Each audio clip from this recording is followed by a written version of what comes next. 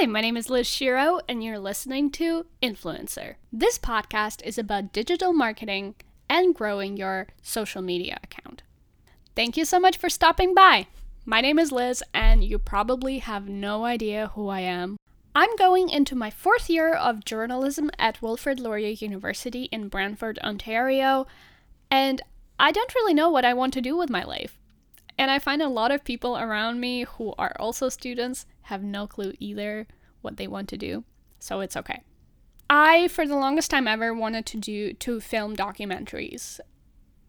But recently I've discovered digital marketing and the importance of having a website or an Instagram account for every single business. Whether you're just a service or if you're a hair salon, if you're a business, local business, it doesn't matter. You should have an Instagram page. Have you heard a saying that you eat through your eyes? I think it's very applicable to today's day and age. I have a friend who I go out every once in a while and we would go get food. I never do research regarding where we're gonna go, but she always takes that initiative. She goes on Google Maps, she looks for places, and then she goes on Instagram and she researches the food, the aesthetic of it. And if it looks pretty, we're most likely going to go. I find that my friend is not the only one. There are so many people that do that. This doesn't just apply to food. It applies to everything. Whether you're selling underwear or if you are selling t-shirts, jewelry, paint, just put it on Instagram. We've basically established that it's incredibly important to have an Instagram account. And in fact, when you meet a person who doesn't have an Instagram account, it's sort of weird, don't you think? I first encountered social media about 5 years ago when I started my own YouTube channel.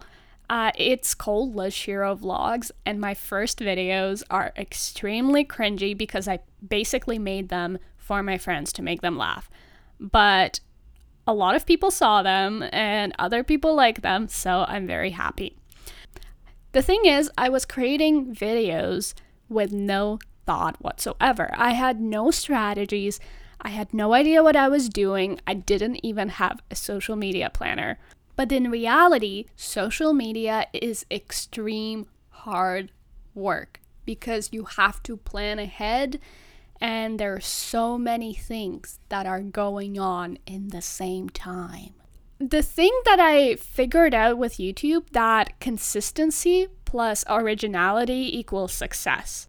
I think some of my videos are pretty original, but I'm not consistent with YouTube. And that's where I flopped. When I've started, I've consistently posted video for about first 2 years, and then I burned out because honestly, when I started, I thought I'm going to have that YouTube success and I'm going to end up with 1 million subscribers. Spoilers, I only had about 200 people watching me every single week. Now that my videos are still up and some people actually encounter them because they are relatable to some people on YouTube, I now have 619 people subscribed to me, which is awesome. But that's still not enough to get me deals and monies and other great things on social media. When it was time to choose a university and a university program, I decided to go with my passion and what I was good at, which is talking to people and communicating. English is actually not my first language, and I speak Russian. We moved to Canada about 10 years ago. So going into journalism school it took courage because I didn't write perfectly, or even today, I probably made a lot of mistakes during even this podcast. But I don't let that stop me from just following my gut at what I'm good at. And with journalism has evolved so much. Even in the past 10 years, the way reporters have to report, social media transformed it. And back to our beginning conversation about Instagram, journalism sources have to have social media because that's how a lot of information is consumed by people nowadays. As I mentioned previously, I don't even know if I want to do journalism, but the skills that I learned from J School will definitely help me regardless of what career path I choose in the future. Recently, I've discovered blogging, and that has been a big part of my life for the past half a year.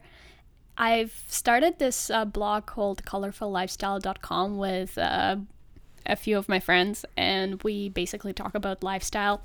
It's a blog on the internet that is created for writers to give them an opportunity to create a portfolio and have their pieces published. We don't write hardcore journalism articles, but it's more of a fun place that lets your creativity out as a writer. And with being editor-in-chief of a blog, it's also a lot of work. And I think I learned a lot of discipline. I learned how to edit people's work. I learned how to post on social media. And let me tell you, social media is honestly the hardest part of it all. Because that is the way you get your readers engaged. And without having any feedback at those early stages of your blog evolving, a lot of people tend to get very discouraged and they quit. And quitting is not going to get you anywhere. I recently got into this trap on the internet where I read a lot of books and I watch a lot of YouTube videos about growing your social media. And I came across this book called Influencer by Brittany Hansey. I believe I'm pronouncing her last name correctly, but I don't know. To summarize her book, she describes different type of influencers with different amount of followers. If you have 10,000 subscribers, you will be acting like this on Instagram. If you have 1 million, you're going to be acting like that. The magical number that she mentions is 5,000 people. That is the number where you start getting brand deals and you're actually getting noticed because you have enough engagement that Instagram actually promotes you. My personal social media account is not looking that great. I think I'm about at 255 followers, which is nowhere to be close to 5,000, so I'm not seeing any deals yet. As a creator, as a small creator, it's, as I mentioned before, it's incredibly important to have a following so people actually read you and give you feedback and engage with your content. Because if they're not doing that, what's the point of creating it anyway? Since I was on socials for about 5 years now, I think it's fair to say that I have never made it a priority to grow my audience on social media. But this is it. I'm going to do it, and I'm going to attempt to grow my audience. And I want to dedicate this podcast to becoming an influencer. I've never actually said that out loud. It sounds pretty crazy. In my mind, it sounds pretty good. But I hope to make it a reality. My whole perspective, if you don't try, you are never going to succeed. So here we are trying. As my goal, I'm going to set it 5,000 followers on Instagram in a year. By the way, follow me on Instagram at Lishiro Vlogs. This podcast is going to be dedicated to becoming an influencer and looking at all the skills that you need to have as an influencer, along with trying out different digital marketing strategies and see if they actually work and see how to use them properly. This is it. This is the first episode of the podcast Influencer.